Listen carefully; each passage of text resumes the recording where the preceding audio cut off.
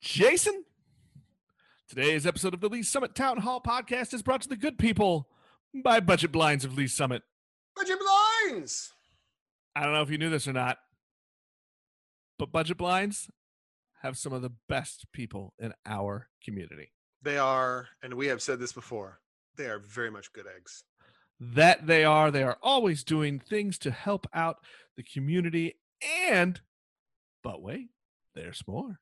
Ooh, what else are they doing? They are the home of the Signature Series shades. So when you're ready to make your home a smart home, this is the place you need to go to. You're going to call Budget Blinds and you're going to say, all hail my robot shade overlords. And they're going to know what you need and they're going to hook you up with Signature Series shades. So when you're ready to make that decision, head on over to our friends at Budget Blinds of Lee's Summit, right in the heart of downtown. Tell them Jason and Nick sent you.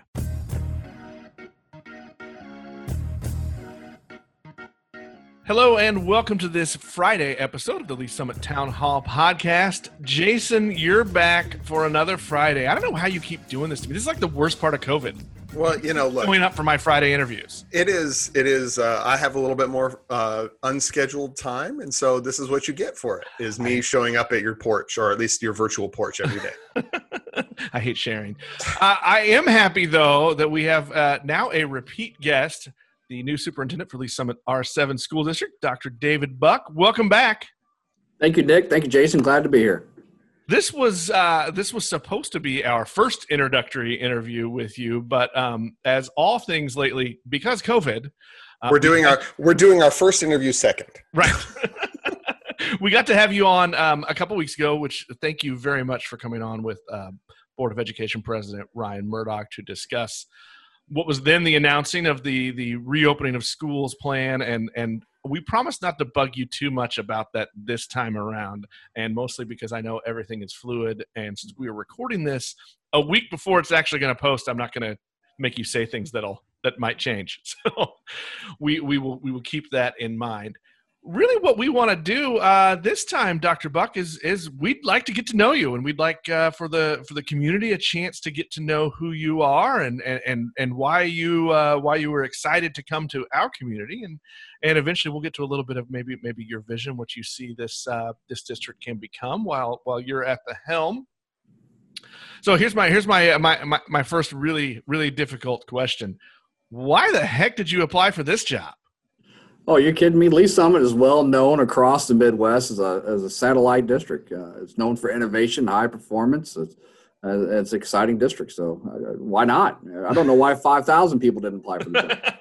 Well, look, even if I had applied, I don't think I'd have made much farther into the candidate pool. I lack, what is that thing they call, Nick? Oh, yeah, qualifications or skills. That's the ones that we have That's why we yell into microphones and not responsible for the education of future generations. Absolutely. So, Dr. Buck, you are coming from a district that had something on the order of 1,500 students, and literally it's an order of magnitude larger in terms of just student population, but, you know, skipping staff and all the facilities and all the things that go along with it.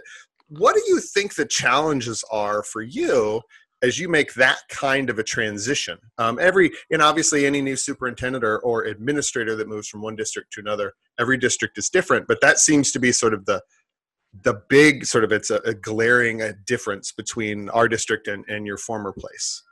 So I'll answer that several ways. First of all, Missouri's got 518 districts, mostly are small districts. So if I look at it, where I'm leaving is bigger than 80% of the districts in the state of Missouri. So believe it or not, top 20%. Lee's Summit's top 10%, top 5%, right? It's one of the biggest in the state. I think the scale actually is what was exciting. After being an administrator for 19 years, having that larger reach is a very exciting piece. I've been a principal of a building of over 1,000 kids for many years. You know, I've been in large buildings before as a high school principal. So that's been fine. You know, I think what the harder transition, to be honest with you, is because of COVID. After being at the same desk for 12 years, the health department executive has been a personal friend of mine there for 15 years. I could call her up. The police chiefs of multiple cities that I served and the county sheriffs, they're personal friends of mine because I've known them forever. The connections there were really deep.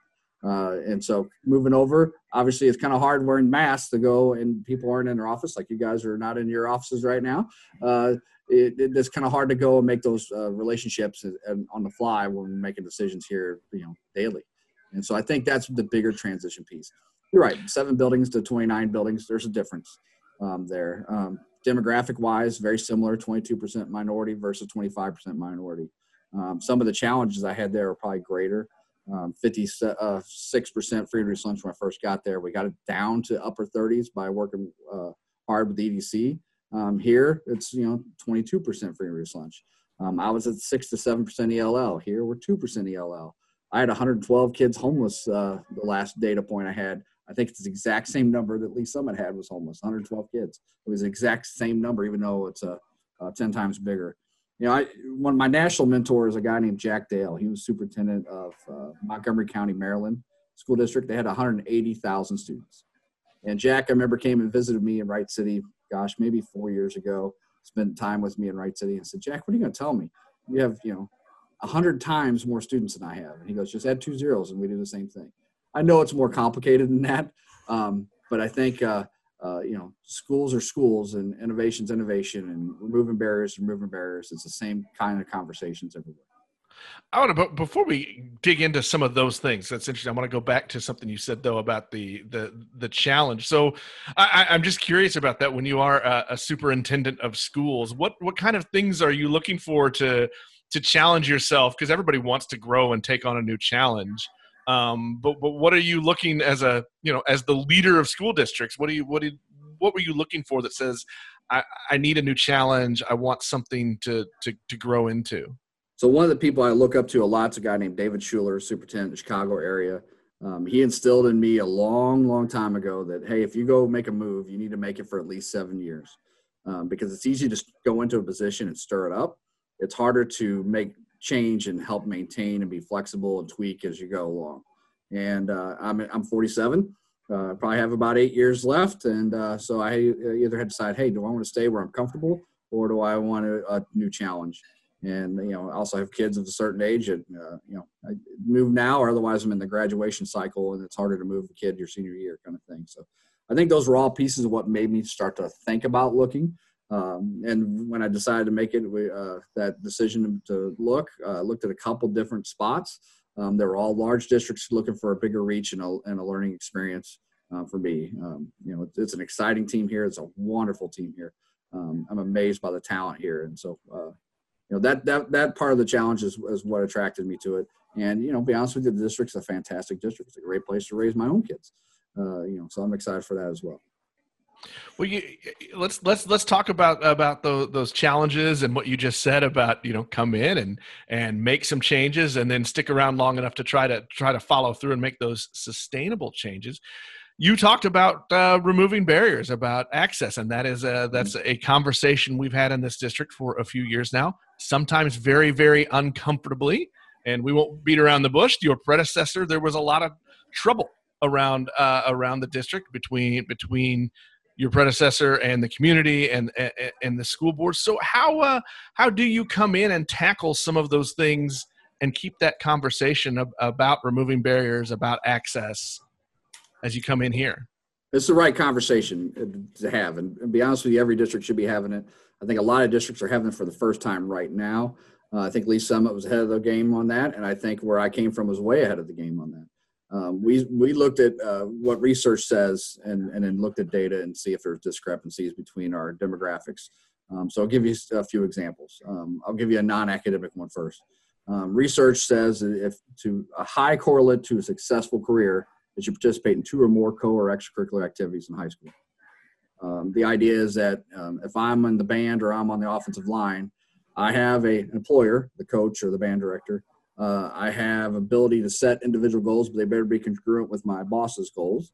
I have interdependence on my success based on the person next to me, and their success is interdependent on mine.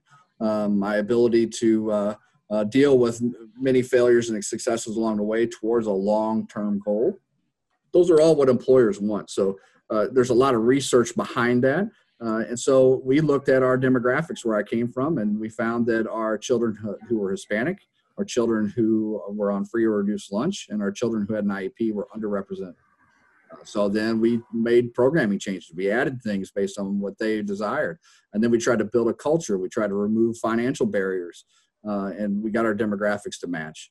In fact, we went all the way down to second grade to build in a lot of different pieces where we end up having 70% of our second through fifth graders participate in before after school activities. That way it was just a culture piece that, hey, this is what we do. And then when we got to high school, it was a bigger piece of their lives. So Dr. Buck, it's good for all. Good. No, I thank you. That's I think that lends right into kind of where we were wanting to kind of aim anyway. So as you come into the district, obviously you are aware of the conversation. I think the catch-all word we have used is equity. But that conversation and looking at where those discrepancies are and what have you. So where do you see, coming in from the outside, coming in with trying to done that work at your prior position, where do you see the areas where the district has the most room to grow to achieve that goal? I'm going to answer that in two different ways. One will be, there's a general conversation in our society about awareness and understanding and how to move forward as we understand each other better. And I've seen that previously with children of autism and other different subgroups. And, we're seeing that now around race. And so we've doubled down on our equity plan. So the equity plan was approved in early 2019, but actually it was a board priority back to 2018. And so it's a standalone board of priority as of this summer. The board elevated, so they have 3 board priorities. That's one of the 3. And then I requested that we double down on what we're spending on the plan so we could reach more people. So I inherited they were spending about $100,000 on equity training. We're going to add another $112,000 to that, and go into things like microaggression and how to react and what to look for and what to do. So I think that's important. That's a whole society's wrestling with that, right? I think another part of that would be on hiring practices. And so actually when I looked at the data, I'm pretty excited about the last 3 years of data. We've averaged over 10% of our hires being people of color. We want our staff to be representative of our population. Most districts could not say the last 3 years they averaged over 10% of their hires. Well, I'm gonna jump in right there. One point of criticism has been that right now, as of now, there is not a person of color in the top level of administration on that admin team for the school district. Is that something that needs to be looked at? So obviously you're going to still hire the best candidate when you have a pool, right? But we need to encourage people to apply, encourage people to follow the track, encourage people to get into the profession. So one of the things we're going to look at is, because if I look at assistant principals, I think we're around, I don't have it in front of me, 15% of our assistant principals are people of color, something like that. So we want to keep pushing towards the pipeline so that way that is an easy choice, right? When we look at Ann Arbor, Michigan, they've been doing a Grow Your Own program for a long time. Columbia School District started one last year. We're going to start looking at that hard. Jeremy Bonison over there at MIC STA is jumping on with that, and we're going to look at how can we support kids to want to choose the profession and then support them going through college in return for their coming back to teach for us. So we're going to continue to do that. Then I'm going to look at student level stuff. So your student level data. Look for discrepancies, where there's a need at. So, for example, I looked at gifted data the other day. We average about 14% of our kids year in, year out, and gifted are people of color. And that's higher than vast majority of districts in the state, but it's still not 25% what our population is. Well, so then let's start digging into how do we come to our selection process for gifted? Well, we use the method that a lot of districts use, where it's a recommendation to be tested and then they give an IQ test. Well, that's not the only way you can have selection. The director of gifted at DESE is a dear friend of mine, been in a book club with her for the last 15 years, I've known her husband for 20 years. She'll tell you that the IQ test is not the only way and maybe not the best way. If you talk to the superintendent of Philadelphia, Bill Hyde, he's got 205,000 students. He went away from the IQ test selection. So we're going to look at what kind of universal screeners can we do? If you go to sometimes you have a nonverbal IQ that helps you with your language. People who have different languages spoken home. 18%. We have 18 different languages spoken here at Lee Summit. The IQ test, while you might have a kid that sounds like they converse very well with you, they still might not have a deep understanding of language as other kids, because at home they have a different language spoken at home. So using an IQ test that's very language driven can be a problematic piece. So what about creativity IQ, things like that? So we're going to look at universal screeners, and I'd say the same thing. I'm going to dig into AP. I'm going to dig into percent of kids that have Algebra 1 by 8th grade, and see if there's discrepancies. That's one I found in my previous stop. We got up to 85% of our kids taking Algebra in 8th grade, and then when I looked at the 15% that didn't, it was mostly minority males. And we're starting tracking that in 5th grade, kind of choosing what math track you're going to be on. And it wasn't malicious or anything, but we said, hey, if it's good for all, it's good for all. So we got to where let's push. Let's get 100% of kids taking Algebra 1 in 8th grade. Now, there might be an IEP student or two that's not their goal for an IEP, but the vast majority of everyone else should be in there. By the way, all that talk just scared me a little bit. That's too much algebra. I'm frightened. Jason's the math nerd. Jason's the math nerd, and Jason's son is starting calculus this fall, so I'm going to have to dig deep to get back into that to try to help him at any point that he needs that going forward. But so Dr. Buck, let's talk about this. We've had I know there was so much conversation around EEC and their hiring and all of that, and then it really went dark. And I don't think this is necessarily in a bad way, but it was really quiet. All the work was done internally in the administration and teachers and all the process where this first year of training. And you guys have, you as you said, you've committed to doubling down on the funding for this work that you're doing. But let's talk about you personally, or the board. Though I think you're much better to speak for you than the members of the Board of Education. I appreciate that. How do you? You are going to engage in this work, and you probably have engaged in this work.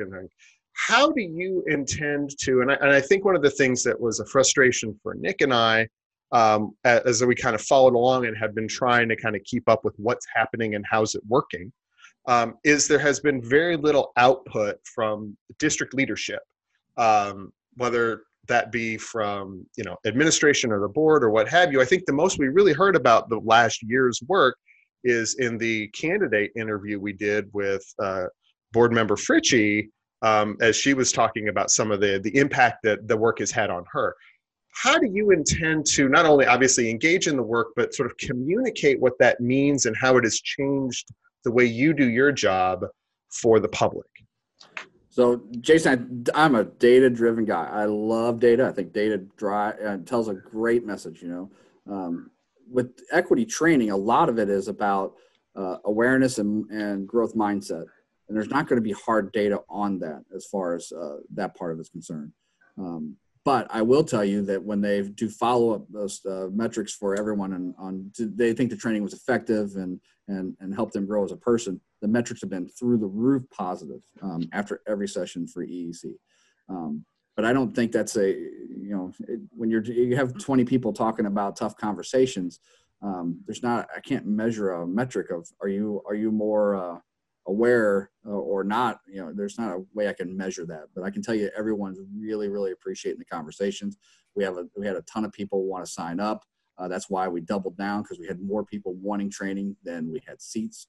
We're still using EEC, and we also are using another group called Lively Paradox, if I'm saying the name correctly. I don't have it in front of me, so maybe I messed that up, because EEC couldn't meet when we doubled down, meet some of the things we wanted to do. So I guess I want to follow that through, but I think that there's a piece to this, that there's a personalization part of it that I think is important from a leadership thing, and that's kind of where I was trying to get at is that this. Whether you have done this work in the past and you can speak to how it changed the way you viewed things, or as you go through it this round, you can kind of speak to what you learn and what have you. Do you intend to do that? And I think that that's one of the things that I think people on the outside who are either skeptical or don't understand what it is the district is trying to achieve, to help them understand the impacts it has on a day-to-day basis. And obviously you are like it or not, the face of the district and kind of that public front of things. That's where I'm trying to get is like, do you have maybe even already some experience with that you can relate, or is that something that I mean, I know you said you're data driven, but sometimes a little touchy feely story goes a long way to get across what data might miss. You bet. And I totally understand that. We, for a long time had my wife and I had an outreach program for inner city youth in St. Louis, learning horsemanship, and they learned tricks on horses, and some of them actually went on to be in Cirque du Soleil. Heck, there's one in WWE right now. But they were from broken homes and major obstacles in life. So it was an outreach program. It was year round. And I have those personal stories as well. There's no doubt about that. But I would just want to caution that the training isn't about, hey, let's go through a training and come out with a soundbite to come. It is becoming aware in each individual person of, hey, what is going on? What's other perspectives? And how can I help not make someone else feel less? Because I don't think anybody goes in education wanting to make anyone else feel less than because of whatever their demographic is. And that's true of any kid, but it definitely is true if you talk about, orientation or skin color or anything else. We don't need to make people feel less than because of something they were born with or born as. How much, though, do you think is your role? And I will say this: by nature of the fact that they are elected officials, the board members of the Board of Education have more of a responsibility to report to the people and their constituents. But how much responsibility do you put on yourself, I guess, to keep that conversation in the public eye? And you're right. I understand what you're saying. The training isn't about coming out with sound bites to make everyone feel good. Exactly. But I would say the last 2 years, our community in particular, and every community is having these hard conversations right now, but has had a difficult time of having the conversation because I don't know that everyone completely understood what the goals were. And I think maybe that's true for some of the board members as well. So what level of responsibility do you put on yourself to try to keep those conversations in the public eye so that everyone understands what, not only what the training is, but what the goal of the training is? So you're 100% right. My job is a facilitator to a large degree. I'm asking a question and hosting a conversation. Margaret Wheatley said that's what leadership is, and I truly believe in in that. So that's what we're going to continue to do. We're going to keep having the conversation. It's the right conversation to have. It's not unique to here. It's not unique to if I talk in Springfield, they're having this conversation. If you talk in Blue Springs, they're having this conversation. If you talk in Webster Groves, they're having this conversation. So I think it's not unique here. We're going to continue to host a conversation. I think ranking responsibility or such, that doesn't serve anybody well. I'm going to be me. I can't be somebody I'm not, but I am going to keep having this conversation because it's the right conversation, because we're here to help kids grow up to become neighbors that you and I would be proud to call our neighbor. And so, that we need to make sure kids don't feel less than, and if they have access to education and they have hope and dreams that they can try to accomplish. Well, let's shift a little bit then forward, and I'm going to ask this question not just for this specific topic, but for some other topics. What are some visions of success? Because we started this with it's easy to come in and shake things up, but it's a little harder to stay a few years longer and make sure the change is sustainable. So let's start with this particular topic. How you envision success and what that would be. Or that to let yourself know you're on the right path, and then we can talk about some other visions that you have for the district. You bet. I'm gonna use data driven. So so I'll give you an example. One of the highest correlates for college, getting a college degree, finishing a college degree, is what grade you get in Algebra 2. All right. Now, not everyone's going to be college bound, but over 50% of the kids who go to college in the state of Missouri do not finish their degree. It's a lot of debt, and they don't have a good source of paying it off. So we want to make sure if a child chooses to go to college, they're successful. So even if you're an English major, the grade you get in Algebra 2 is the most highly correlated to whether you get a degree or not. So I want to look at what is our demographics of kids that get a B or higher in Algebra 2. And if it's discrepant against certain subgroups, then by golly, we need to do a job to address that. So success with me was every correlate I can find to be a successful adult, because that's the goal of education, is to help you become a successful adult, then we're going to try to find, if there's any kind of discrepancy, we're going to try to address it. That to me is the huge equity piece, because the outcome is we want adults that are productive citizens and can self-sustain themselves, and somebody you'd be proud to call your neighbor. So I think that your talk about successful adults leads very naturally into, there has been in this district, and I presume all over, some shifts in the model that we're using. There was at one point it was a monolithic track for, aim everybody at college all the time. And we're starting to move away from a monolithic track and having more things out there. Yes. With STA and things of that nature. They can go, one of our students can go to the Herndon Center there in Raytown. There's in Cascade. So there's lots of opportunities to do things that are not aimed at pushing someone towards a 4-year degree. How do you see the future of that? And what do you think success in trying to deal with that is? What looks like success for that transition, or where that transition's going? So you're 100% right. First, I'll start off where I left. When we became only the 13th district to have a registered youth apprenticeship, we had a third of our certified staff doing a full day of externship every day, so that we were connected to the workforce. We did a profile of a graduate just like you guys did, and then we built in curricular experiences, elementary, middle school, and high school, so we can give chances of kids to develop proficiencies in what our profile was. So coming here to Lee Summit, there's also the profile of a graduate, and there's the Kaufman work piece. And the Kaufman work piece will look a little different this year than we all thought it would when we applied. But we did receive funding for the first year of that. But the idea is to move towards, we have career ed advisors at the high schools, helping connect kids for internships and get experiences. You're right. We have the path for Herndon and Cass and STA here.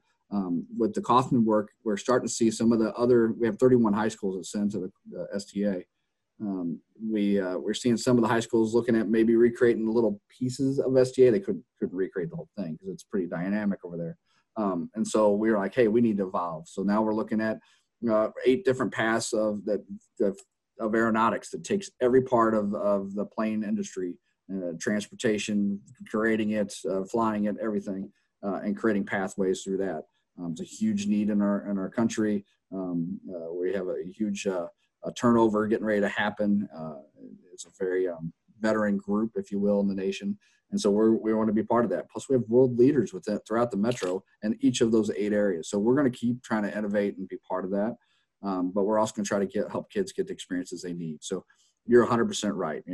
I'm just as proud as the kid who was last year. I had a kid.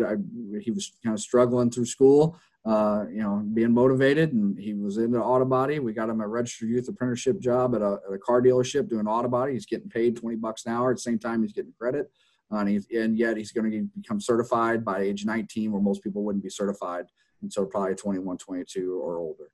And he's going to have, probably drive a nice vehicle than I am. So there's no, I agree. There's not just one path. I think schools have recognized that for a long time.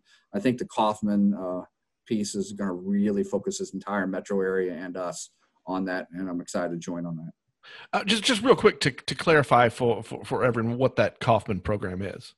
So it's real world learning, and so it's looking at, they use an interesting term, and I kind of like it, value asset, market value asset. So what things are you getting before you leave here in graduation that helps you be marketable for college or for certain careers or certifications?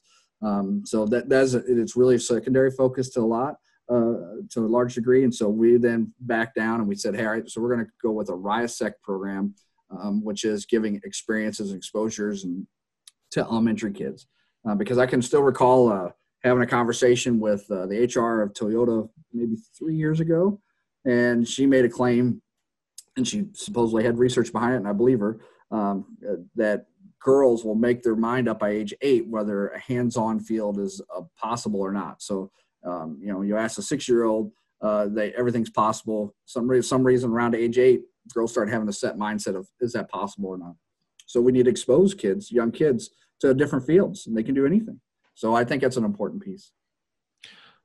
As you look at settling in, and we all admit that because COVID, you started your work in Lee Summit probably earlier than the typical July 1 contract did. But as you get settled in Lee Summit, and as you were looking to come here, were there a couple things that you were excited about sinking your teeth into? Oh, I think the equity work is a huge thing I'm excited about. And I also, the talent here at the district is just immense. I mean, it really is. There's so many advantages that kids at Lee Summit have because of the talent here, the offerings here, and I'm excited to be part of that. And I have to, I know everybody wants to talk about the past, but I've been amazed at the board is, works well, and they're wrestling with the big topics incredibly well, and I've seen nothing but great things. So. Okay, so now we're gonna get mean to you. So are we gonna follow your reopening plan exactly right? I'm gonna hold you to it. To the letter, as it is this day, a week before it'll come out, or a week before you'll be there. No, just kidding. We know you're going to ask about a Cardinal fan or Royals fan. Well, that gets into religion. I'm not sure we're going to go there. Yeah, and I'm afraid you might answer incorrectly, and then I'm going to have to be upset. I might cry. There's tears, all that. I am going to, though, as we wrap this up, I'm going to ask you a very important question. The question. This is the biggest question that we ask any guest that comes on. No pressure. It is a big debate. There is a right answer, and we will mock you if you're wrong. If I were to put in front of you two plates, one plate has burgers and one plate has tacos. Burgers. Which one? See, there we go. You know what? I could almost take you being a Cardinals fan before that. Wow, that is big words, Nick Parker, right there. Well, I'm going to give you this small piece of credit, Dr. Buck. You did not equivocate. You did not try to politicize your answer. You didn't try to go halfway one way or another. You went and you picked your wrong. And if you're going to be wrong in this sort of a situation, be wrong strongly. And I think it's important in that regard. So I will give you that small piece of kudos, even though your answer was 100% incorrect. Dr. Buck, welcome to Lee Summit, and again, thank you for coming on a second time for your introductory interview. We look forward to talking with you during your tenure, and seeing what you accomplish as you lead this school district. Thank you very much. And good luck. I appreciate you both. Thank you. All right, we will talk to everybody next time. Hey, thank you, Dr. Buck. I appreciate it. Yeah, awesome. Thank you very much. I'm sure this was much lighter and happier.